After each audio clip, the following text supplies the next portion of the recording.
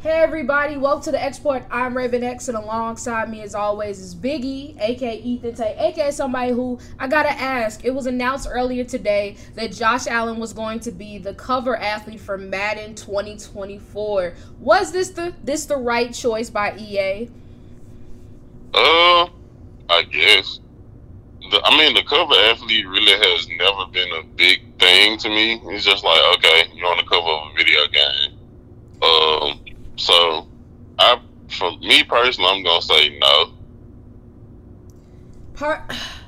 I think that this kind of just reminds everybody that Josh Allen is still viewed as the golden boy, even though last year was a bit of a disappointment. Because honestly, I thought it was going to be Jalen Hurts or Jay Jettis. I'm kind of surprised that Josh got it, but I mean, he was going to get it at some point, so I guess we shouldn't be too surprised. But speaking of Josh Allen, we are going to talk some of the Buffalo Bills' recent free agent signings, as well as finding homes for a slate of other free agents around the NFL landscape. We're going to take a look at the current standings of the NBA Finals ahead of tonight's Game 3. And then with our Game Believable or Buffoonery, we're going to touch on a couple of topics, including the Mavs' attempt to form a big three of Luka, Kyrie, and LeBron. But before we get to any of that, please sure to check out the Export.net. I repeat, the Export.net for exclusive sports content written by yours truly and fellow Export writers, previous episodes of our lovely podcast, and our YouTube channel entitled The X Report. So, like I just mentioned, Buffalo has been pretty busy with regards to adding players to the defensive side of the ball. First, they extended defensive tackle Ed Oliver on a 4-year deal worth $68 million and $45 million guaranteed. They also signed veteran outside linebacker Leonard Floyd to a 1-year deal, as well as cornerback Cam Dantzler to the roster. Like I said, it's been a busy defensive week for the Bills. How are you liking these moves so far? I think they're good. I mean, when you extend a guy like Ed Oliver, who is one of the better defensive linemen in the NFL, it's always a smart move. Especially, I think they got him for a steal with his contract, in my opinion. And the Leonard Floyd signing is a really great signing. I think if I'm not mistaken, these past 3 years, he's had 9 sacks all 3 years.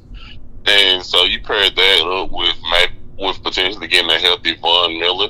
Like, if those guys can stay healthy, like, that could be some additions that could potentially put you over the top as far as, like, making it to the Super Bowl, if not winning it. So I really like their signings. Yeah, I like him as well. Cam Dantzler, I don't know if he's going to end up making a roster, but I do feel like that's a solid depth piece in the secondary. Like you mentioned with Leonard Floyd, I think that's a great move, especially because we saw how good he was when he had another star pass rusher beside him, and Aaron Donald, like you mentioned, had over 9 sacks each of the past 3 years. And then with a healthy Von Miller, he could have that type of production, if not more, especially because we all know that the Bills' pass rush kind of fell off once Von suffered that torn ACL, so it's good to see him there. And then, yeah, like you mentioned with Ed Oliver, especially considering how much other money guys like Daron Payne and Javon Hargrave and Quinnen Williams are expected to get, the fact that they were able to lock him up for $68 million, like you said, feels like an absolute steal. Let's continue on with some defensive talk. Defensive end Yannick Ngakoue, a guy who I'll admit I am surprised is still a free agent, in a recent interview talked about what he's looking to find with his next team. And here are some of the qualities that he said that he was looking for. He said, I definitely want to play for a contender, play for a team and organization that wants to win a Super Bowl. Now, for everybody who knows, Yannick has bounced around a bit, was initially drafted to the Jags before being traded to Minneapolis to play for the Vikings, then ended up getting traded to Baltimore, I believe that same season, before he didn't re-sign there, and then since has played with the Raiders and the Colts. So he's bounced around quite a bit, has seen quite a few different front offices and teams, but because he said he wants to play for a contender, I think he could be a good piece for one. What team do you think would be the best fit for him? A contender. I hate to say it, but I would probably say the Chiefs, just because they have George Karlaftis. He came off a really solid past year, and Frank Clark. He was good in the playoffs, but he really wasn't productive in the regular season. So, and I think they're a team that could always use more pass rush. I feel that. That would be a good fit. I'm going to say the San Francisco 49ers. Everybody knows that Nick Bosa is the man coming off of the edge, and then by bringing in Hargrave, that helps to kind of shore up that defensive tackle position. But opposite of Nick Bosa has been kind of stagnant, and so I think that bringing in a guy like Yanni could really help them out. I think that because they are a championship caliber team, they could bring him in relatively cheap, and he could be that second edge rusher and create a really, really strong duo in San Francisco. But let's continue to talk about Yannick Ngakoue, more specifically his teammate with the Colts, cornerback Isaiah Rodgers, who it was announced that the league was investigating for gambling on games and including bets involving the Colts. It's been substantiated that he has had placed several different bets over that time. Which reportedly could have him facing a lifetime ban from the NFL if they are substantiated, because reportedly he placed hundreds of bets that were worth $25 to $50. We kind of talked about this a bit ago with Jameson Williams and the issues that were going on with both the Lions and the Commanders, and of course with Calvin Ridley, which led him to face a year-long suspension. But with the prevalence of sports betting becoming such a key part of life, not just for athletes but for fans as well, do you think we are going to start seeing more gambling suspensions around the league? Yeah, I definitely think it might end up being a slow matriculation of more suspensions centered around sports gambling. Me personally, I don't get it, because it's like, like if you're betting on your own team, that's a no. But at the end of the day, like, bro, if I want to place a $20 bet on a team that's not my own, I don't see anything wrong with it. Especially to say like he might receive a lifetime ban. Like it's not like he's fixing NFL games. He's just placing a bet. So I personally just don't get that whole notion of like, okay, we're making sports betting legal now. So like, yeah, it's just always been a weird thing to me of like, I understand like, hey, probably don't, like if you want to place the stipulation of like, hey, you can't place bets on your own team, because like then you could potentially like do something to like alter a game, which I think will be very difficult to do in the stance of an NFL game. But like, I really have never understood this whole like anti-betting stance that the NFL is taking. I think it is weird, because the main thing, or at least what leads to the trouble and has led to the suspension, is, of course, betting on your own team or betting while in NFL facilities. Now, of course, like you said, like when you bet on your own team, it does look very suspect, because even if you are a guy who might ride the bench, the fact is you're betting on your team, and that could end up being costly and kind of disrupts the credibility of the game. So I understand the frustration with that, but if you're just like betting, doing little bets, like you said, on just any other game, I think it's kind of petty that you can't face such a substantial suspension just because you do it at the facilities. But I mean, I guess the NFL is really trying to crack down on doing it around the facilities or doing it on games. So I do think more suspensions are bound to happen. I just hope that players kind of take note of this and realize, is betting $25, $50 on whatever, is it really worth you losing millions and millions of dollars on long-term and potential lifetime suspensions? So I hope it doesn't lead to that, but who knows? But all right, let's go ahead and turn on to a more fun and lighthearted topic. There are quite a few free agents around the league, and with mandatory minicamps coming up for every franchise, let's try to look at some potential homes for some free agents. And we're going to start off with quarterback with veteran Teddy Bridgewater. What do you think would be a good fit for him? This could be a realistic one, or just a team that you think he would have a lot of success with. I'm going to go with a team that's had a lot of questions during the offseason around quarterback. I'm going to go with the 49ers. Okay, so it'd be what? Teddy, Brock, Trey, and Sam Darnold. That'd be a very interesting quarterback room. I'm going to say the Minnesota Vikings, just because Kirk Cousins, this is pretty much his prove-it year. If he doesn't do well, he's gone. If he messes around, gets into the deep playoff run, maybe even a Super Bowl. He could spend the rest of his career there. We don't really know. But either way, if something were to happen to him, they don't have much depth behind him. I believe Nick Mullins would be their backup. At this stage, I would take Teddy over Nick Mullins. And plus, it'd be a nice little reunion back in Minnesota. All right, Ezekiel Elliott. Zeke, I'm gonna go with the Buffalo Bills. I said the Rams. I like Cam Akers, and I think that Cam Akers has kind of turned a corner with his play towards the end of last season, but they still could use help in that run game. Kyron Williams is fine, but I don't think he could really do it. I think that having a veteran like Zeke there would be a really big help and help get the ball out of Matthew Stafford's hands. DeAndre Hopkins, who it's come out that on Sunday he's going to head to Nashville to visit the Tennessee Titans. A move to me, and I think you, that doesn't make much sense, but hey, it could be interesting. So where do you think D-Hop should sign? Baltimore. Oh, that would be amazing. I actually said the Detroit Lions. One, because I feel like if he's not coming to Baltimore, I don't want him in the AFC. And I think that Detroit is a team that's obviously on the come up. Jared Goff has been getting a lot of praise, not just from his coaches, but from people around the league, and rightfully so. Amon-Ra St. Brown is a bad dude, but with Jameson Williams going to be suspended the first 8 games of the season, he needs somebody else on the outside who can help wreak some havoc, and I think DeAndre Hopkins could be that guy. All right, let's go ahead and talk tight ends. Cameron Brate, former Tampa Bay Buccaneer. I'm going to say... I'm going to say the Raiders. I could see that. I said the Bengals. They did bring in Irv Smith on a 1-year deal. But other than that, they haven't done much at the tight end position, which has been kind of surprising. I think Cam Brate could be that red zone threat for him and kind of use his big body to make more plays than they've had in the past at the position. All right, a guy you're quite familiar with, offensive tackle Taylor Lewan. That's tough because I don't know if he's even going to play football anymore. But if he does, I would say...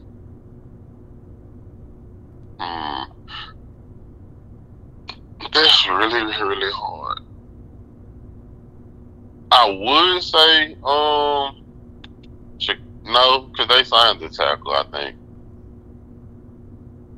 Who are you going to say? I was going to say Chicago. Chicago could still use them. I mean, they drafted Darnell Wright, and I don't actually remember who their right tackle is. Yes, I do. It's a rookie from last year whose name escapes me. But Chicago would make sense, honestly. Is that your choice? Yeah, that's my choice. I'm gonna say Tampa. Donovan Smith is gone, which is fair. He cost a lot of money and wasn't playing well.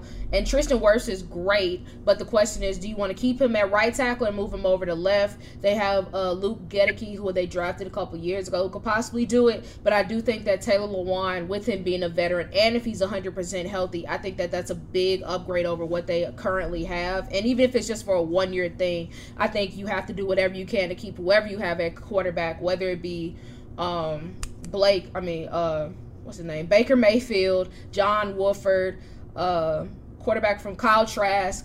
No matter who it is, you got to try to keep them upright, and I think that Taylor Lewan will help with that. All right, let's move on to the defensive side of the ball with Frank Clark. Frank Clark, I mean, I probably honestly can see him re-signing in KC for like a cheap deal.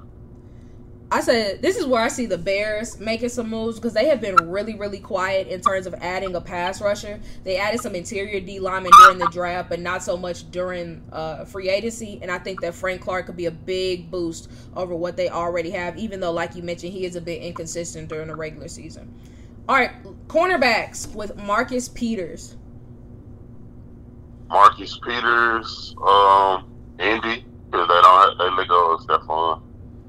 This is where I got Baltimore chiming in. I like Rock Ya-Sin. I like that move, but I think that bringing back Marcus Peters is a better move. I think he's going to be much better a year removed from that ACL injury. He's had more time to recover. He knows the defense. And, I mean, he's always a blast to watching that defense, so I hope Baltimore re-signs him. All right, last but not least, we have safety Adrian Amos, former Green Bay Packer. Safety, Mm, I'm going to say Pittsburgh because I feel like they need a consistent safety alongside Minka. I actually almost did say Pittsburgh. I like DeMonte Casey, but I do think that Adrian Amos is an upgrade over him.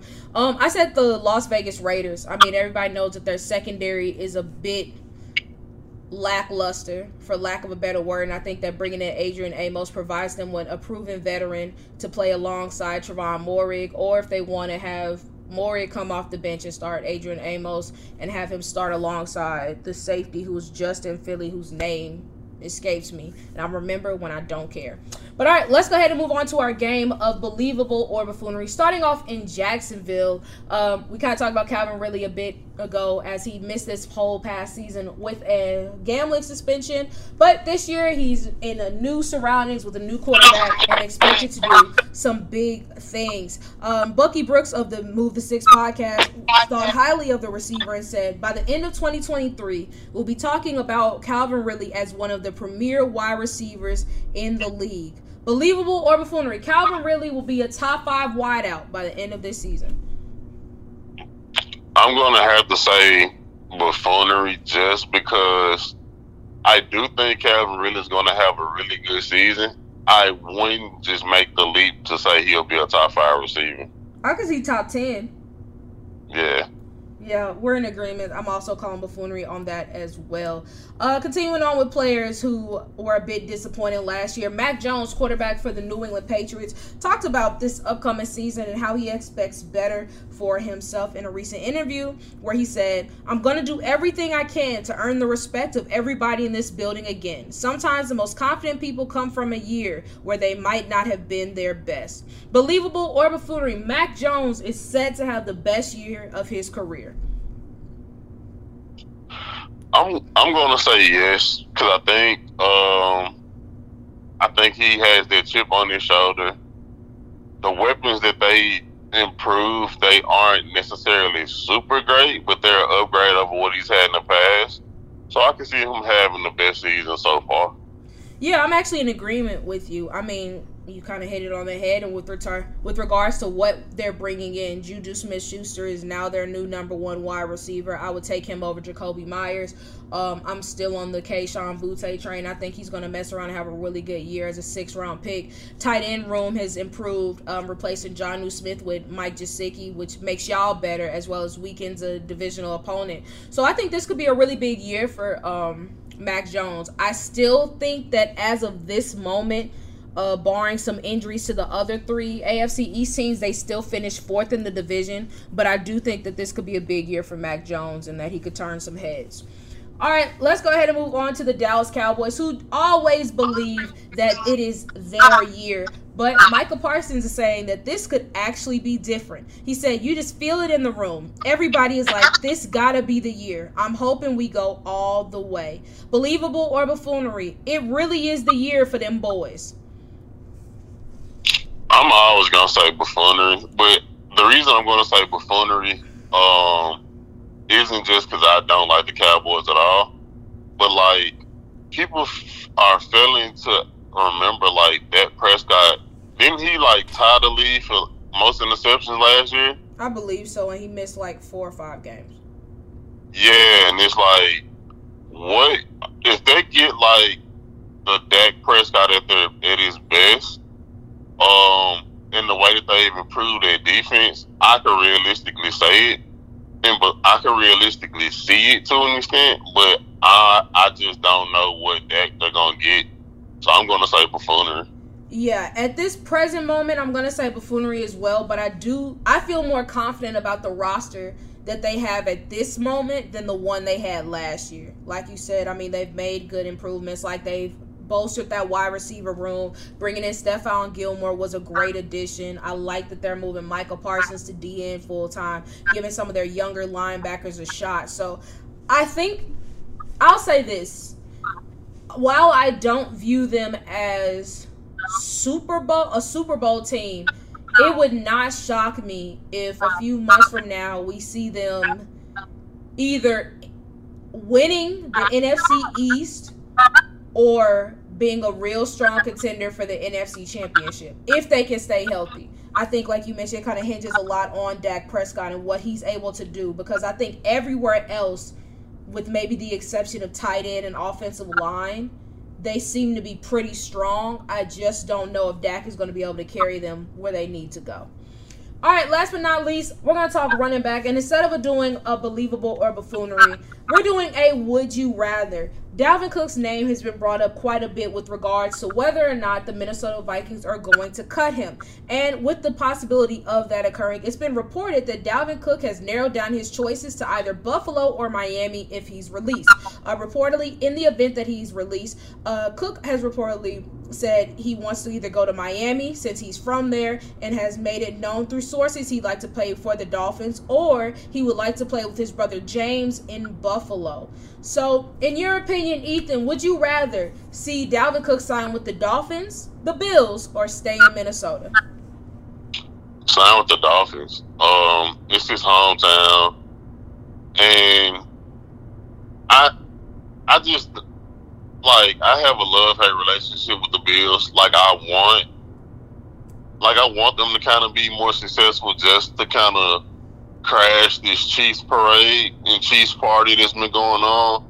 But it's also kind of like you stated earlier, I don't like the fact that they're making Josh Allen the golden boy and overlooking the obvious mistakes that he's made as a quarterback, and just the stigma around he's a do-it-threat guy, and he'll take off and run and try to run people over and do all of these crazy things. And when he does it, he's a gritty, tough, hard-nosed quarterback. And then when a guy like Lamar Jackson takes off and runs, oh, he's supposed to be a running back. So I would say Miami. I would say Minnesota, mainly because of Justin Jefferson.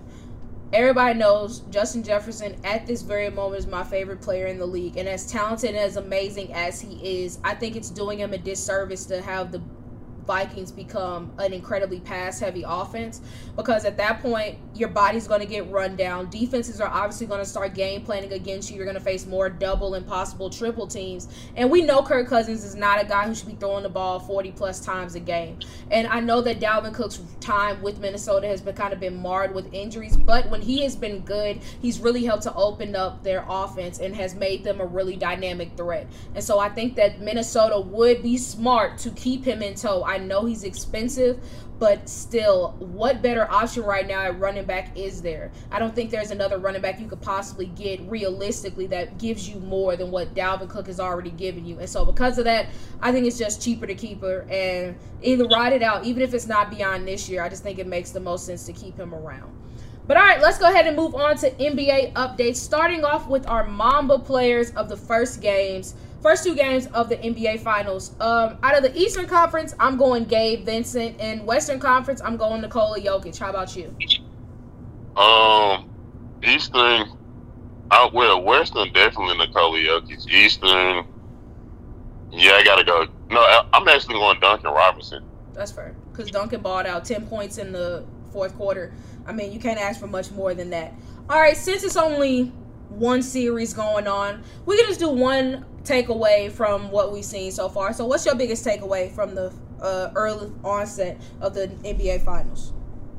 I think my biggest takeaway is this NBA Finals, even though it isn't it's not the sexy names or the sexy teams attached to it, it's going to be some of the best coaching you'll ever see.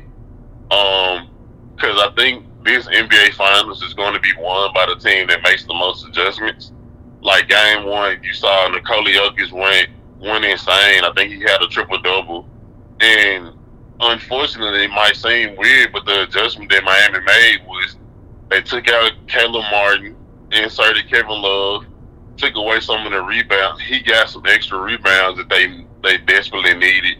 But he also was more physical to play Aaron Gordon from the power forward standpoint. And they took away, they basically forced Nikola Jokic to just be a scorer. And throughout these playoffs, all the games that Denver lost, Nikola Jokic scored 40 plus points, including game 2. So I wonder how Mike Malone's going to adjust today in game 3.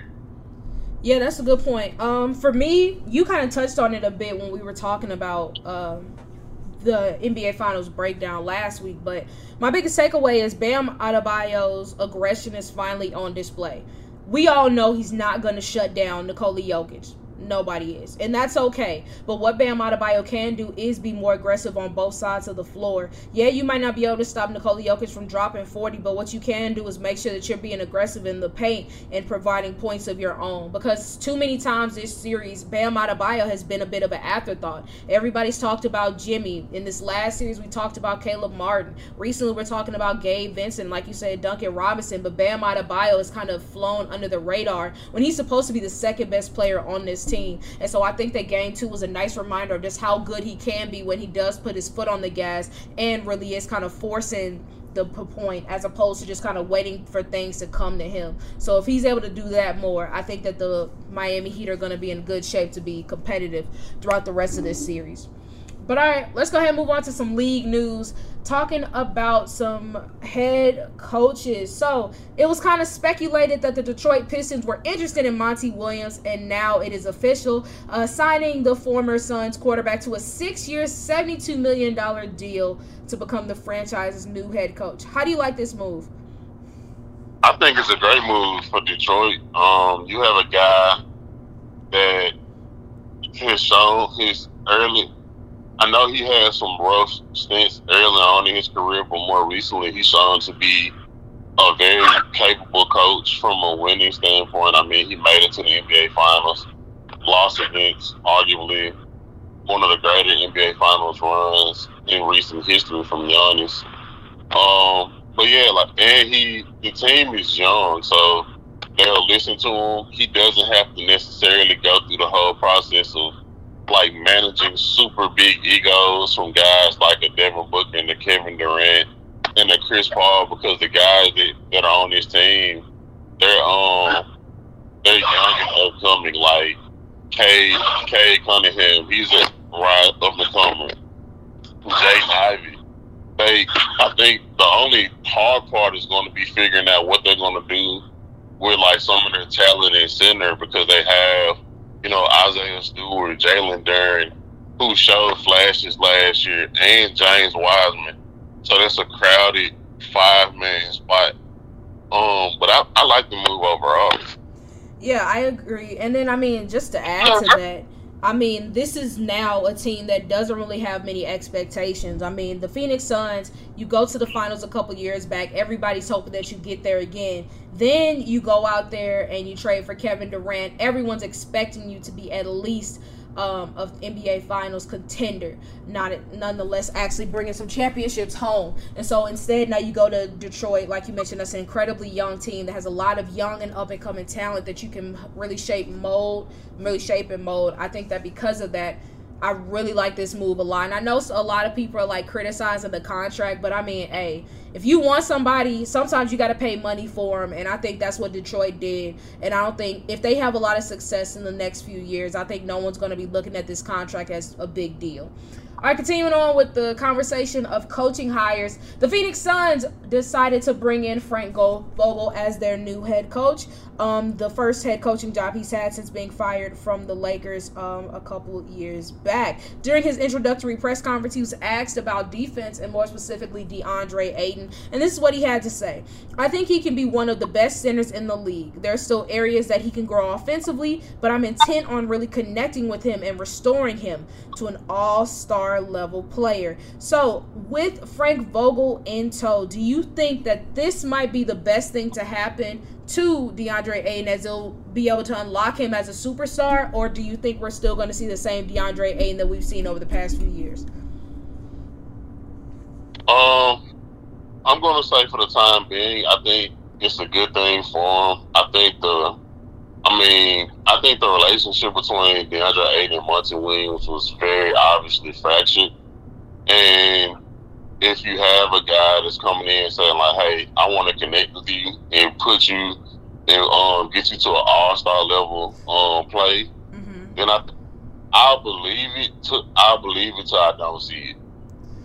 Yeah, I'm in agreement with you. Like you said, I do think that having a coach who singles you out and specifically says they want to work with you is a plus. But we've seen quite a few times. It seemed like Monty and DeAndre weren't exactly getting on in the best of terms. And, I mean, before the start of last season, everybody was kind of expecting him to end up leaving in free agency, which he almost did end up in Indiana, but things changed. I'm excited to see what this Suns team looks like. I'll say this, I'm not as excited about this signing as I am with Monty Williams, but I do think that it is a step in the right direction for Phoenix.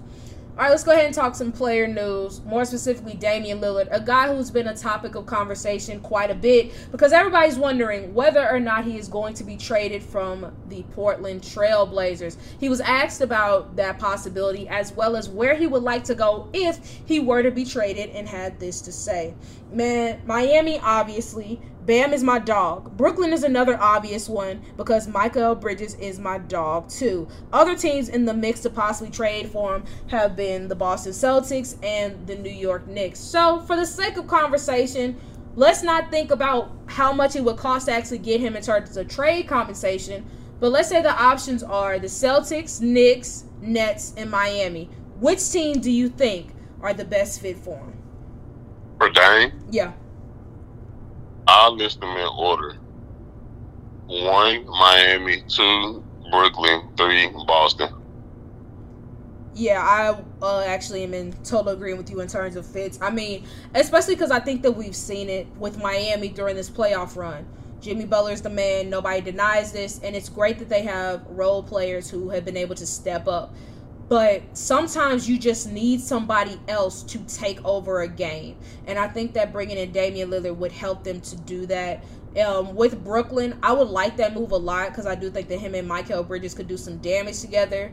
I don't think that would warrant a championship, but I think it'd be fun. And then Boston, I'd be very interested to see how that dynamic would work. I feel like Jaylen Brown would have to be traded in the process. I don't think there's a world where you can keep Tatum, Lillard, and Brown, especially with those contracts, but I think that would be a fun trio to watch if it were to come into fruition. So, who knows? But continuing on with this conversation, which team, you know what, excluding the Heat, which team do you think will give him the best chance of winning a ring?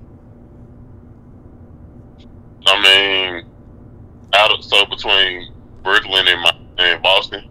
Yeah, and if you want to throw the Knicks in there too. Boston. Because, I mean, even if you lose Jaylen Brown, they still have the most, in some ways, they have the most talent around that you can use, like, around Dame and Jason Tatum. Like, Brooklyn is good, but they're young. They still have to grow and develop. But, like, Boston is essentially, for the past couple of years, they've been a championship caliber team. It's just been, like, they'll lose in tough series. Like, this year, I wouldn't have been surprised if we saw Boston in the finals after this series against Miami. Right. But I would have to say Boston because New York, they're good, but I think they have holes on their roster. Again, Brooklyn is really good, but like I think that they're so young. It kind of be, in my opinion, it would kind of be like he leaves Portland for a flashier version of Portland in Brooklyn. Yeah. So yeah.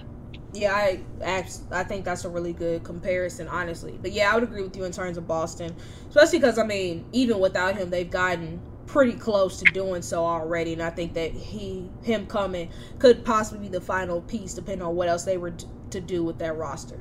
But all right, let's go ahead and talk some injury news. Since the first series of the playoffs, guard for the Miami Heat, Tyler Herro, has been out of action with a broken hand. However, it seems like he is possibly nearing a return, but reportedly, he's having some trepidation about returning to the court.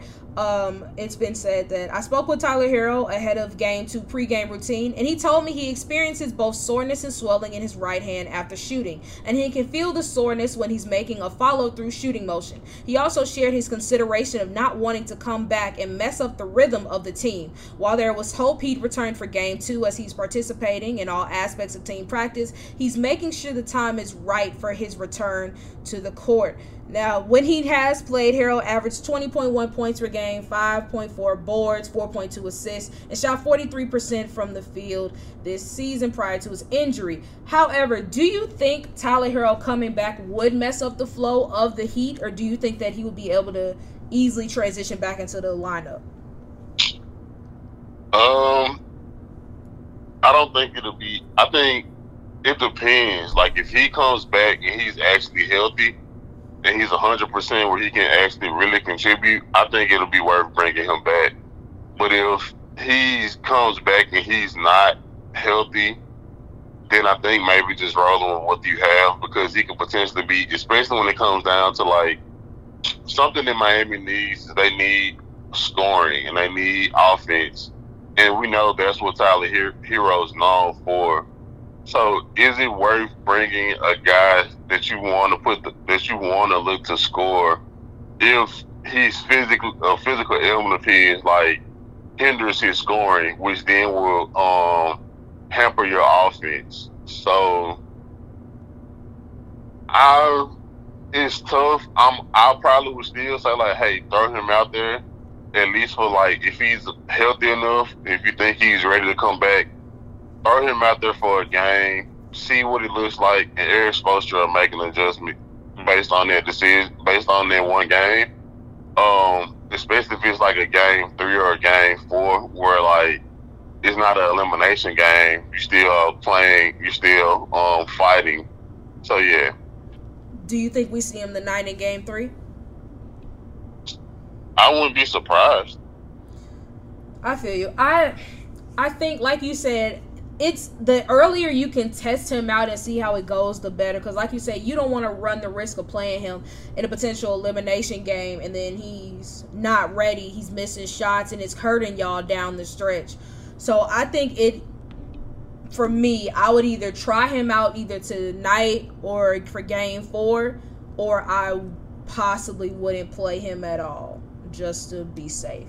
But all right, one more thing before we move on to our game of believable or buffoonery. NBA commentator Jeff Van Gundy had quite a few suggestions regarding how to make the NBA better, and this is what he said. Eliminate free throws until the last 4 minutes. If you get fouled on a shooting foul, you just get the points. You don't go to the line, and you don't go to the line for technical free throws. They're just points. Then I would eliminate halftime. I think halftime is the biggest waste of time, or I'd reduce it to 5 minutes so you could go to the bathroom and come back.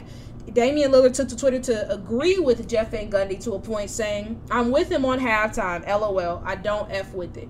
Do you think that either eliminating free throws to the final few minutes of the games or shortening halftime, do you think either of those things would make the NBA better? I think eliminating the halftime would. Eliminating the free throws, I think, doesn't, because then it takes away, like, it's a part of the game. Like, if you can't make free throws, then, like, there's something that you need to work on. Mm-hmm. Like, I get towards the end of the game, it's crunch time, so you want to see people step up to the line with crunch time free throws, but it's also like, you know, we see how free throw discrepancy can be a big part of a game. Like, we can see how free throws can win a game, not even in a crunch. Like, if you have a team that has more free throw attempts and more free throw makes, they can essentially win you a game. So yeah, I can agree with the halftime. Like, it's one of those things where I think, like, you have people go out for such a long period of time. I think the only reason why I probably should stand is, like, if you go to an actual game, more times than not, you try to get concessions and stuff during halftime. And if you shorten that time, then it's going to make it harder to do that. But I can see why players don't like it. I mean, also adding on to the halftime piece, I mean, that's where most the ESPNs and the TNTs and the other broadcasters, that's where they make their money. One, because they get a lot more ad revenue there because you're going to see a lot more commercials, and also that's what the analysts are talking about the game and what they've seen and things like that. And so I don't think that they would ever change that, just because if that's the case, then that's going to take money out of broadcasters and channels pockets. So I don't see that taking place. But I think halftime could absolutely be shortened, just because, I mean, like you said, after about 5 minutes, you could come back on. Like, come back onto the court. Sure, you might need a break or whatever, but I think that sometimes, like, if it's a blowout game, do you really need a 15-20 minute halftime? No. Maybe have longer half times, like in the playoffs or in the finals or special occasions, but just for a regular season game, I don't think it has to be a full length type deal. But all right, let's go ahead and move on to our game of believable or buffoonery. We got quite a few juicy topics, but let's start off with Jimmy Butler and the Miami Heat. Prior to the start of the NBA Finals, Jimmy Butler said in an interview that he wants to be a Heat forever and says that this will be the last jersey he will wear. Believable or buffoonery, Jimmy Butler will go down as one of the top Miami Heat players of all time if he was to finish his career there. Believable, because I think I can only name right now off the top of my head, I can probably name at least 3 or 4 guys. So he would be in the top 5. So Dwayne Wade, LeBron James, Alonzo Mourning, Jimmy Butler. If he wins a ring this year, does that put him over Mourning for you? No, because if I'm not mistaken, Zoe has 1 ring as well. But he also, like, he was jacked. If I'm not, I don't know. I think you might make them the same on par. Okay. Because I know they both just had really big impacts for Miami, and I think they both will have just 1 ring. Yeah. Trying to think. I know Mourning was on the championship team when Dwayne Wade won his first one. But yeah, that's hard for me because Mourning was there longer, but he was never the guy. Or at least when they had their most success, he wasn't the guy. And I think that's what would, like, make it hard for me between him and Jimmy. So we'll see. But as of right now, I think I might give the slight edge to Jimmy just because of overall impact, but it wouldn't be like by a big margin at all. Moving on to the other side of the NBA Finals, Nikola Jokic, a guy who is already stamped himself as one of the most impressive centers of all time. And the praise is only going to keep coming if he were to win his first NBA championship this year. Chris Broussard, in a recent interview, said if Nikola Jokic wins the championship, he's ahead of Kevin Garnett, Charles Barkley, Dirk Nowitzki when it's all said and done. And then when it's all said and done, he'll be ahead of Kevin Durant. So, believable or buffoonery, if Nikola Jokic wins a ring this year, he will already rank among several Hall of Famers. I'm going to say believable, because I think I wouldn't name the Hall of Famers like he tried to do, but I definitely think, like, I mean, he's already won 2 MVPs. And he'll potentially get, if he wins the championship. Like, there's a lot. Like, I will name one person. I'll put him above Steve Nash already. But it's hard for me to say that because Steve Nash was one of my favorite point guards growing up. But, like, so I do think he would be put above, like, his career currently will be above certain guys. But I wouldn't say Dirk. I think, because I mean, I don't know. It's just I'll just say believable, but I'm not gonna go down the path of what names I put it with, because it's just hard to do. It's very hard to do, and like we talk about all the time when comparing players and who's better, like there's never real consensus. I'll say this: I would put him over Charles Barkley if he won it, but I don't know if I wouldn't say Dirk right now, and I don't know about KG. But I do think he would kind of raise his stock as compared to some guys who are Hall of Famers who haven't had the accolades that he has had. All right, keeping things in Denver, Aaron Gordon, a teammate of Nikola Jokic, has been highly complimentary of his team, and so spoke highly of Nikola Jokic and Jamal Murray and said, "I will put them in the top 3 duos in the NBA, and not 3 and not 2." Believable or buffoonery? Nikola Jokic and Jamal Murray are the best duo in the NBA right now. I would say right now, yes, because Nikola Jokic is arguably the best player, and like now that Jamal Murray is finally healthy, you're seeing that like he's a really, really good second option. Like initially, my first thought would be Jason Tatum, and Jaylen Brown. But then, like, after those guys, because it's like Steph and Clay, like, Steph is still all-world, but Clay has fallen off.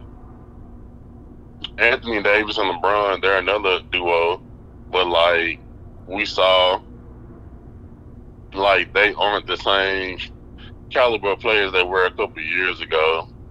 Devin Booker and Kevin Durant would be another argument, but I probably would get it. I would say believable. I'll say believable as well. I would agree with you that Jason Tatum and Jaylen Brown are the closest to them, and then maybe KD and D-Book at 3. But at this moment, I mean, I haven't seen anybody be better than, and I always say this, in the Western Conference, I have not seen anybody play better than Nikola Jokic, and Jamal Murray has stepped up a lot. Is he better than a lot of guys we just mentioned? No, but I think the weight of Nikola Jokic carries so much that it does put them over those guys. So I would say believable as well. All right, a couple more things before we get out of here. Of course, we got to talk about the Memphis Grizzlies.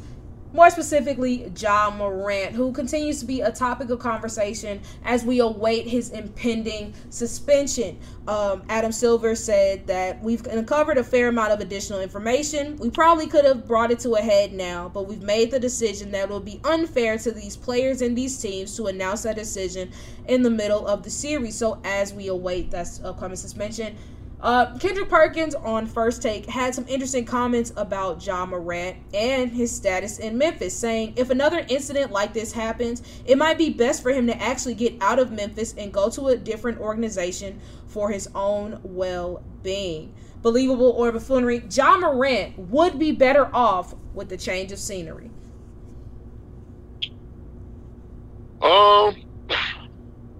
It's hard to say because it's like, are people saying this as a dig at Memphis because of like the way that Memphis is perceived by a lot of people, or is it people saying like this because of the locker room culture of the Grizzlies? I think it's more so the Memphis aspect.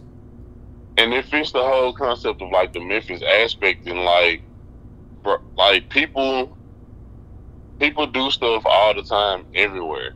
Like, yes, Memphis has this bad rap. Yes, I'm born and raised here, haven't lived in any other city in my life. Yes, bad things happen in Memphis. Good things also happen in Memphis. And like, if you don't live here, you won't hear about the good. You always hear about the bad. And it's also really being honest.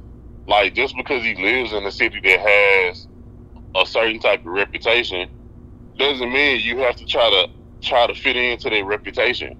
Like, look at other players on this team. Look at Desmond Bain. He isn't out here doing things that Ja's doing. Look at Jaren Jackson. Jaren Jackson isn't doing the things that Ja's doing. Tyus Jones isn't doing the things that Ja's doing. None of the other players on the team are doing the things that Ja's doing. But when he does it, it's like, oh, he needs to get out of Memphis. Why? No, what he needs help. He needs somebody that can hold him accountable. He needs a certain type of structure in place. He doesn't need to get out of a city that's paying him millions of dollars. He needs to grow up and like be better and like understand like, hey, you have an opportunity that millions of people would want, and you're squandering it because you want to like portray this image of something that you might not be. It's not because he's in Memphis. Because the reality is like he probably would be doing this anywhere else. Yeah, I'm calling buffoonery on that as well, because we talked about this when the first instance happened, where people were trying to get on Memphis for the reason for Ja's behavior. And I think that what people like to forget is it all comes down to accountability. No matter where you live, if you're going to do stupid stuff, you're going to do stupid stuff everywhere. Nobody in Memphis is like, hey, Ja, go get on social media with a gun. There is nobody telling him to do that. While there may be people around town doing that themselves, where they're showing off their firearms, they're doing that everywhere else. Literally, politicians are doing it in their family photos. And yet nobody seems to bat an eye at that. I just think that this is another case of Memphis suffering and being blamed for the actions of an immature 23, 24-year-old. When in all actuality, where he is has nothing to do with that. Because you hit it on the head. I mean, Desmond Bain isn't out here doing this. Jaren Jackson isn't out here doing this. Tyus Jones isn't out here doing it. And last time I checked, they play in Memphis too. So I just don't think that Memphis should be blamed for the actions of somebody, because that's like blaming the whole Zion Williamson stuff. That's like blaming his actions on New Orleans. That brother made those decisions. That has nothing to do with where he lives, because a city or town is not forcing somebody to act a fool. They are doing that all on their own. So I'm calling buffoonery, because immaturity goes everywhere. It's not just in one place. And I don't like that. It seems like Memphis is always cast in such a negative light, because sure, it has its problems, but every place has its problems too. And it just feels like Memphis only gets talked about when bad things happen, and that's not fair. But all right, last question before we go on and get out of here. Everyone's been talking about the possibility of Kyrie Irving joining LeBron. However, most of those conversations have been centered around them taking place in LA. But what if that reunion were to take place in Dallas? Reportedly, the point guard has been lobbying for the front office to try to get LeBron James, and has had conversations with him about joining him in Dallas. Reportedly, the Dallas Mavericks did attempt to trade for LeBron earlier in the season when the season was looking rough. However, the Lakers turned it down simply because they did not have enough to do the trade. And it was reported by Javon Buha, if Dallas is offering Luka Doncic for James, then yes, one would assume the Lakers will listen. I think it's pretty safe to say that the Dallas Mavericks are not going to do that. But let's say in an alternate universe, there is a big three of Luka, Kyrie Irving, and LeBron James. Believable or buffoonery, the Dallas Mavericks would win a ring with that big three. Buffoonery. I just don't think it'll work. I don't either. Like, we talk about ball-dominant players all the time. These are three of the most ball-dominant players in the league. I don't see how this would work out at all. But it'd be interesting. Yeah. And plus, I don't think LeBron would go to Dallas. And this isn't a knock on Dallas. It's just, I don't think he would go there. Unless Bronny went there, I think he'd probably just try to recruit all the players he could to LA, as opposed to him leaving. But that is it for today's show. Before we get out of here, Ethan, who you got game 3 tonight? Nuggets or Miami Heat? I think I'm gonna go Miami. Where are they playing tonight? Miami or Denver? Miami, yeah. Okay, then yeah, if they're playing in Miami, I'm agreeing with you. I'm gonna go Miami as well. Hope they pull it out. Still hoping I'm wrong on my finals predictions and Jimmy Butler gets his first ring. But thank you guys so much for listening. As always, please sure check out theexport.net. I repeat, theexport.net for exclusive sports content written by yours truly and fellow export writers. Previous episodes of our lovely podcast and our YouTube channel entitled The X Report. Ethan, anything you want to say before we get out of here? I mean, I'm ready for football, and I also have been like slowly getting back into wrestling, so that's kind of been fun. It has been a blast, and if you need any recommendations in terms of some good matches to watch since the last time you watched wrestling, I got you. I got nothing either. Like you, I'm excited for football. Can't wait for the new season to start. Just watched the Madden 24 trailer earlier today. not really impressed. Also, I'm sick of the disrespect for Baltimore players, because last year in the trailer, it was Marlowe getting stiff-armed by Nick Chubb, which I can't say has ever happened in an actual NFL game. And then in this year's trailers, Patrick Queen getting bulldozed by Josh Allen. So, man, if you got an issue with Baltimore, just say that, because I have not seen either of those things happen, and they're not going to happen. But again, thank you all so much for listening, and we will see you all next time.